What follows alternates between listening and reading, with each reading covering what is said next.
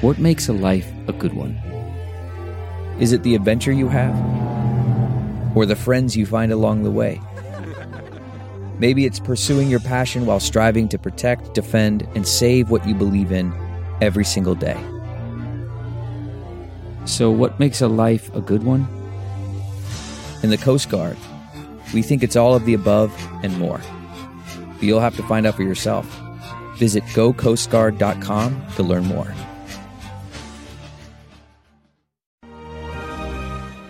Hi, everyone. Judge Andrew Napolitano here for Judging Freedom. Today is Friday, May 13, 2022. It's about 2:15 in the afternoon here on the East Coast.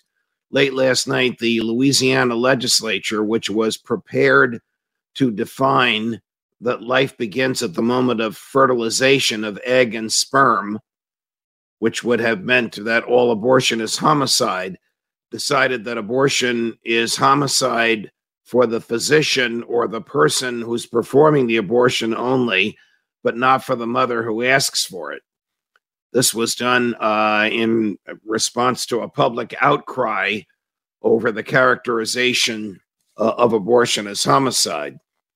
Well, if you believe the fetus in the womb is a person, and I have argued here and elsewhere that the fetus in the womb is a person, she has, use the she as an example, she has two human parents. She has all the genomic material in her tiny body from the moment of conception to develop fully into a postnatal person.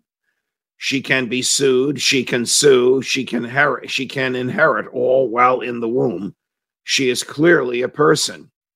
If the fetus in the womb is a person, then abortion is homicide. If abortion is homicide, then whoever participated in and facilitated the homicide should be charged with homicide.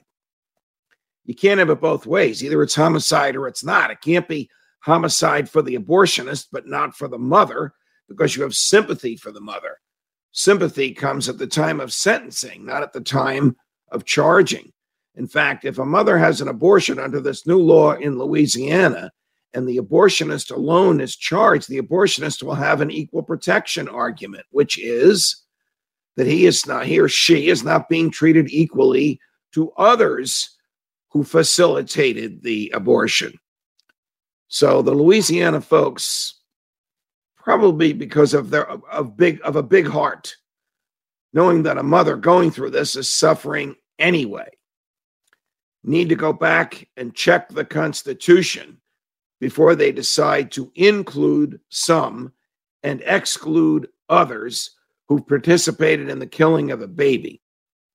I have argued in my piece at judgenap.com, LouRockwell.com, WashingtonTimes.com, townhall.com.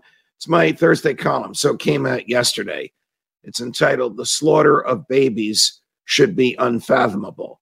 And I have argued that it should be unfathomable, that it is a sign of a tyrannical government when it decides legislatively or administratively a class of persons it will protect, a class of persons it will not protect, a class of persons about whom it is indifferent, and thus it exposes those about whom it is indifferent or those it won't protect to the abortionist's scalpel or to his suffocating chemicals.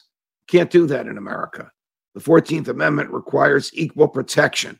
All persons are entitled to be protected from homicide, no matter how sympathetic their killers may be.